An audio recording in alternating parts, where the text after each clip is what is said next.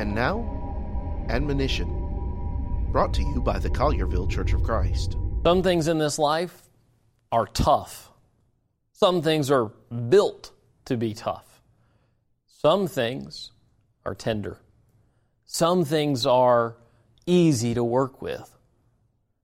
God wants your heart to be tender. Life can cause it to get tough. Life can cause it to become hardened. That's not what God wants. God wants you to be kind and tender-hearted and forgiving.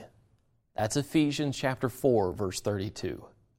As you examine your heart and your life, are you tender-hearted? For more from the Collierville Church of Christ, visit colliervillecoc.org.